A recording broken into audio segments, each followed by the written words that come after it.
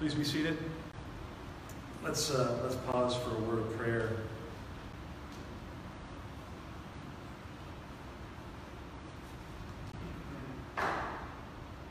The truth that we just sang about, Father, is such good news and so profound that no matter what paths we face here, no matter what valleys and ditches we go through, even the valley of the shadow of death, your word promises that you will be with us.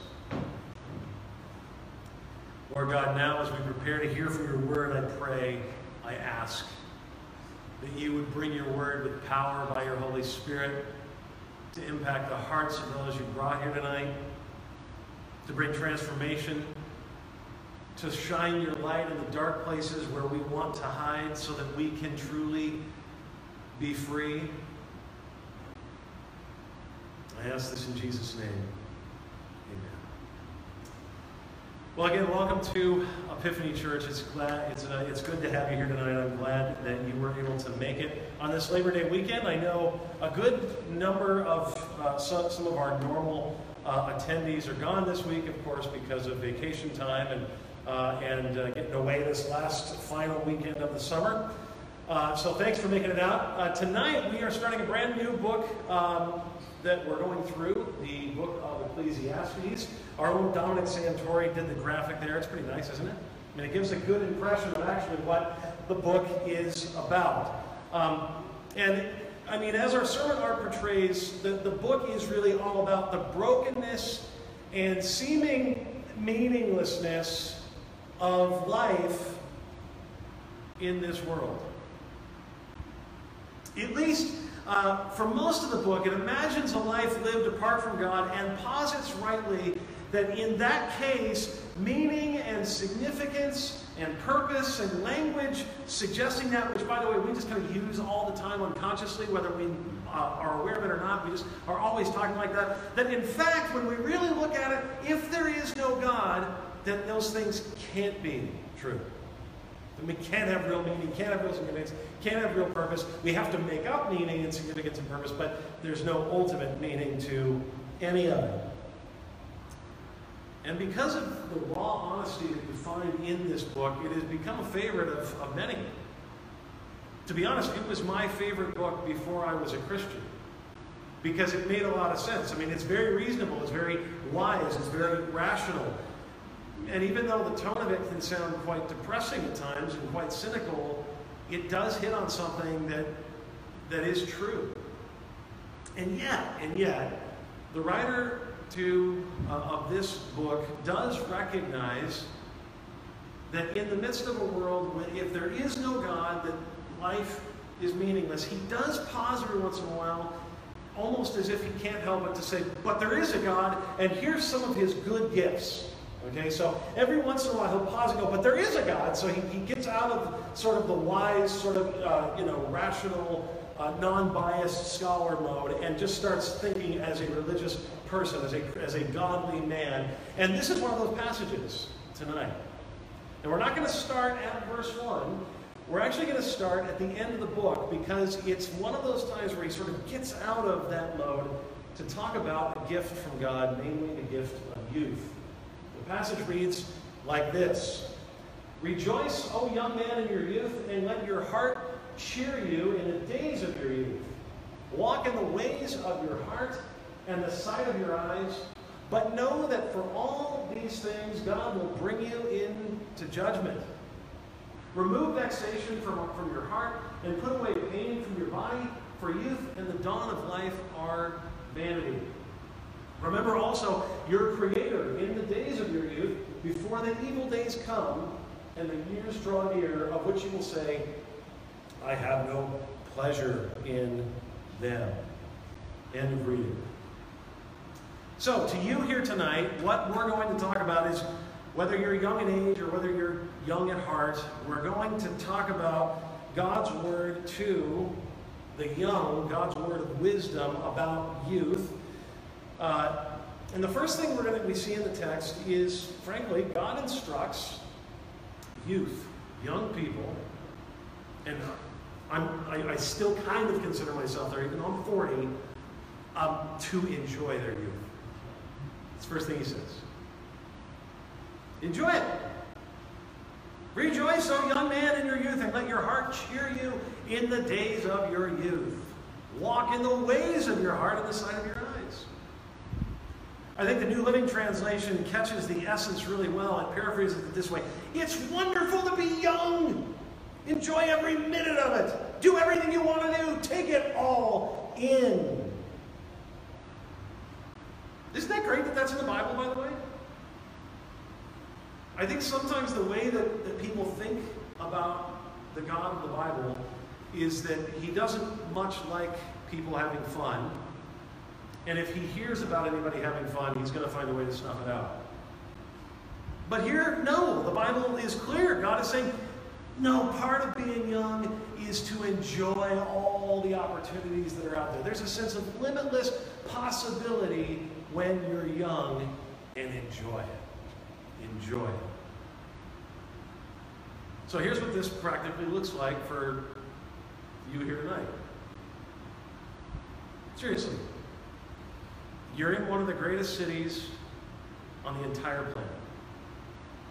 It is. I mean, there's no way around it. You're surrounded by amazing cultural institutions, great art, great music, great education. There's celebrities living all around you here.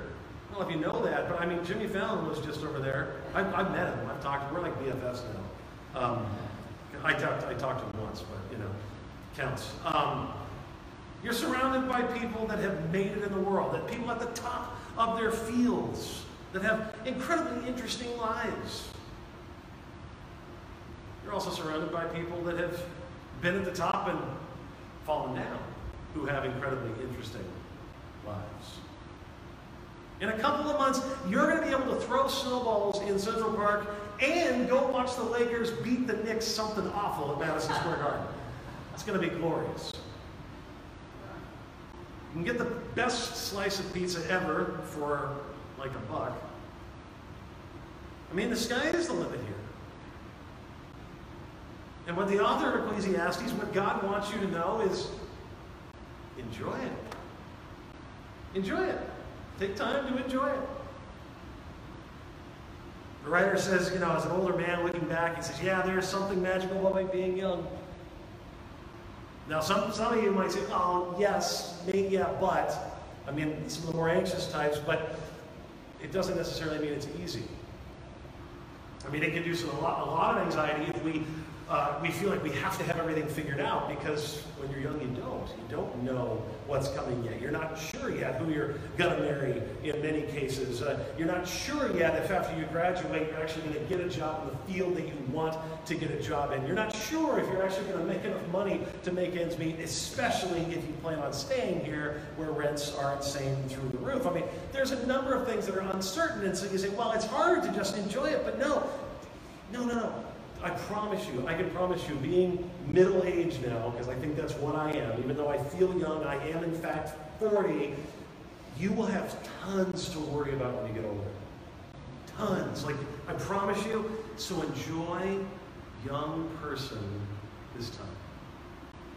It's amazing how many things you worry about now that by a connection you made somewhere randomly, or by an old friend, things just kind of happen, they fall into place. So don't fret, don't worry. That's what the author actually goes on to say that. It's as if he anticipates somebody saying, well, yeah, it's easy for you to say enjoy your youth. He says, remove vexation in your heart. The word could be translated from Hebrew, it could be translated grief or worry. Get rid of that. Don't worry. You're going to have money later. Don't worry about that. Enjoy. So that's the first exhortation to you. Young person, enjoy your youth. That said, there's another exhortation. And that is to remember that your youth will not last forever. Here's the way the writer of Ecclesiastes says it. For youth and the dawn of life are vanity. In other words, he reminds us that even as we should enjoy all that youth has to offer, we should also realize how fleeting it is. The point of it is that even as the author tells you to walk in the ways of your heart and in the sight of your eyes, he is not excusing or encouraging sinful behavior. Because one day you will get older, and the things you do now in your youth can indeed have a significant impact on your life in the future. I'm guessing a good number of you probably have Netflix, and probably, if you're like me, find yourself binging on shows more often than you should. One of the bingey shows, is that a word, bingey? I don't know, but one of the bingey shows I've been watching lately is a show called I Am a Killer. And it profiles people on death row that have indeed killed someone, that have murdered someone. In each of the episodes, one thing is almost always the common denominator between the killers. They're from all over the place, different backgrounds, rich, poor, you name it. All of them committed their crimes when they were young. They all committed their crimes when they were young. They talk about regretting the stupid things that they needed to try and impress people with when they were young, and how they wish that they didn't do it. And it's reminded me of a scene from one of my favorite movies, maybe my favorite movie, Shawshank Redemption. Morgan Freeman's character, Red, is coming to the parole board, it seems like for the 100th time. And this time they ask him if he feels any regret about his life, if he feels any remorse, and he says, "There's not a day goes by I don't feel regret. Not because I'm in here, or because you think I should. I look back on the way I was then, a young, stupid kid who committed that terrible crime. I want to talk to him. I want to try to talk some sense to him, tell him the way things are, but I can't. That kid's long gone, and this old man is all that's left." That's what the writer of Ecclesiastes wants you to remember. Even as you're experiencing everything and you're enjoying everything and you're taking in everything that the city has to offer and that this world has to offer, that remember your decisions do have consequences and will have an impact. So be smart. Now, this is not, I'm just telling you a story from my personal life. This isn't an area of life where I necessarily feel remorse, but it's just an example of decisions you make when you're young having an impact much later on in ways that you don't expect. When I was 19, I had a very clear sense that I was supposed to be a pastor, that I was supposed to start studying to be a pastor. I knew it. I knew when I was 19, this is what I'm going to do. And then, for 7 years after, I ran away from it as fast as I could. I had seen sort of the work that pastors would do and the struggles that pastors go through. I had seen some of, behind the curtain of pastoral ministry, and I just didn't, I just thought, well, what if I could just try and do something else? And so I did. I tried to do just a little bit of everything. And nothing really worked. And then 7 years later, I met my wife, or the girl that she didn't know it yet, but I knew. And she was going to be my wife. And immediately I knew, oh man, I gotta take things seriously. I can't mess around. I can't just float around. Like, I need to go to school. And I did. And I got into school. And I got out of seminary by the time I was, I got into seminary by the time I was like 28. But by that time, I was married and I had 2 babies. And because I was married and had 2 babies going through seminary, I have to tell you, it was a lot more challenging than if I had just done it when I was younger, when I knew I was called to go into ministry. Again, I don't feel bad about it, and I don't think it's wrong, and ultimately it's God's plan for my life. But I tell that only as an example of the decisions you make when you're young do have an impact later on in your life.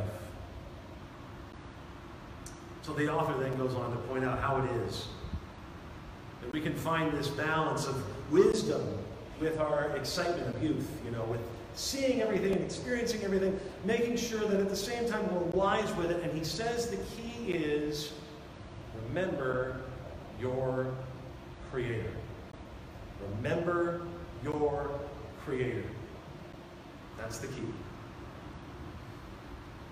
Now, this is the time in most people's lives that I have seen as a pastor when people do precisely the opposite. It is when people are young that they often forget their Creator. I've seen it in multiple churches, multiple times in the churches I've served. Some of the congregation goes away, starts experiencing things that he kind of knows are forbidden, in the Bible, but they might feel good or they might be enjoyable. And he's enjoying the freedom that, seems to be there. And finds that what he was taught growing up about what God wants for him is not going along with his life now. And then he's hearing some arguments that he's never heard against the faith. And he's starting to have his eyes opened a little bit. He's going, maybe I was taught a bill of goods. Maybe I was sold a bill of goods, and this isn't true. And they forget their Creator. The author of Ecclesiastes says, don't let the excitement of youth cause you to do that. Honor him in your youth before you grow old and say life is not pleasant anymore. Now again, in the New Living Translation, it catches the essence well of what he's saying. He says, remember him before the light of the sun, moon, and stars is dim to your old eyes, and rain clouds continually darken your day. What's he saying? One day you're going to be old. One day you're going to get older. Remember him now. Don't let it happen until when it's too late. For 7 verses, he gives different examples. Remember him now. Remember him now. Remember him when this happens and when that happens, because then it's going to be more challenging and more of a struggle. Remember your Creator. How do you remember God? Read His Word regularly. Be in the Word. Pray often. Oh man, I can't tell you how significant this is. Be in community with other people, other Christians. Oh my goodness, if you try to do this alone, you will sink. It will be a constant struggle. You're not meant to do this life alone. It's not the way God intended it. Be a part of a community. Be a part of a group of people. I mean, at Epiphany, every Tuesday night we have a community group that meets for that very purpose, so that people can connect and make sure they're encouraging one another as the Bible instructs us to do. A number of you are connected with InterVarsity here tonight. Get plugged into an InterVarsity small group at campus if you're on NYU.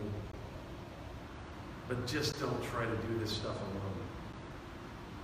I'm telling you, 20 years ago, what kept my faith intact when struggles would come my way were my friends, were the people that I was connected to. And yet, I don't know where you're at tonight. I don't know what you're bringing with you here. I wonder if some of you have forgotten your Creator already. Isn't it sort of true that to some extent every day we forget our Creator? I mean, every time we find ourselves complaining and upset about the way things are, isn't it kind of a sign that we're forgetting our Creator? Every time that we struggle to believe the truth that God really is for us and not against us, isn't it us forgetting our Creator? Every time that we do something that we know clearly God has said in His Word, do not do. We know our conscience is even sort of screaming at us, don't do that, you know it's wrong, Eric, don't do it. And you sort of go, shh, no, because you just want to give in, you just want to do that thing.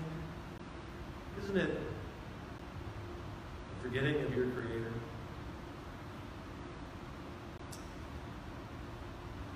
The truth is, the author's word to us to remember our Creator is a good word. It's right.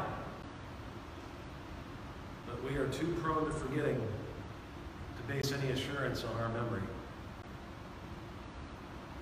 And that's why in the final analysis here, what you need to walk out of here with a sense of confidence and joy and opportunity and optimism is to know that no matter how many times you have forgotten God, God has never forgotten you. That God remembers you and knows you intimately and loves you dearly. Jesus Christ proves that. The Bible says in Romans 5 that even while the world were still running away from him, forgetting him, not acknowledging him, he gave up his life for us.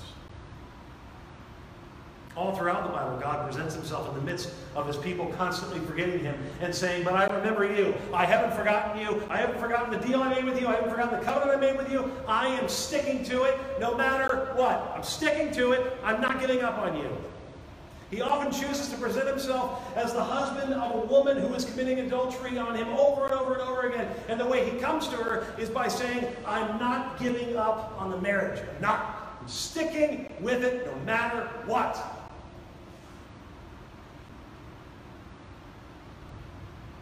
That's your God. So no matter what you're walking in here with tonight, no matter how many times you've forgotten him in your daily walk through life, you need to know, as right now your memory is being jolted and you're thinking about who this God is, that he is the God who faithfully remembers you. I'll close with a story I heard a while back about a young pastor. He'd taken a call to this small church, and one of the jobs that you have when you're a young pastor is to visit people that are bedridden in a hospital. They're called homebound or shut-ins, depending on where they're at. And it can be a tough part of the job, especially when you're young. I mean, when you're first starting off, there's a lot of insecurity walking into a room where somebody is very sick and very needy and doesn't know how to take care of themselves. And especially when you're walking into the kind of room that this young pastor did. He was called to one of his parishioners who had Alzheimer's. And so he'd go in there, once a month, once every couple of weeks, and hold this man's hand and say, it's Pastor so-and-so, and the man would never remember who he was. And the next time he'd go in, and the man would never remember who he was. And so you just, you kind of wonder, what am I doing here? What is the point of this? Eventually, the man's Alzheimer's would get the best of him, and this young pastor got the call that he was dying. And so he went to the bedside, and he held the man's hand, and he urged the man, he said, remember Jesus. Remember Jesus. Remember Christ.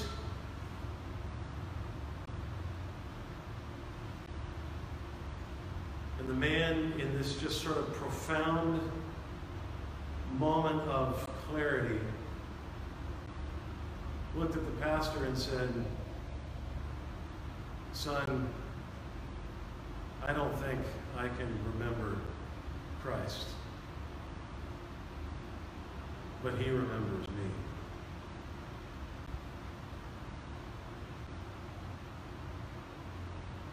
He remembers me.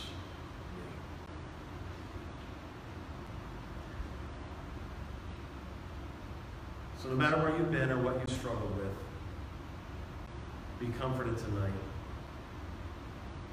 He has not forgotten you. He is guiding you. And that will never stop. Let's pray.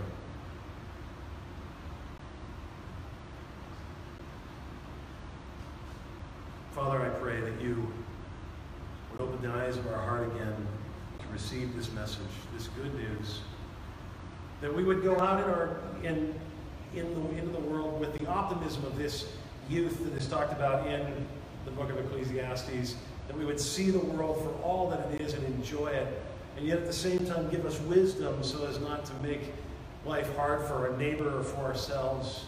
And when we do, when we blow it, when we forget you, our Creator, oh God, remind us again that you are faithful, that you are with us, and that you will not forsake us. We ask this in Jesus' name.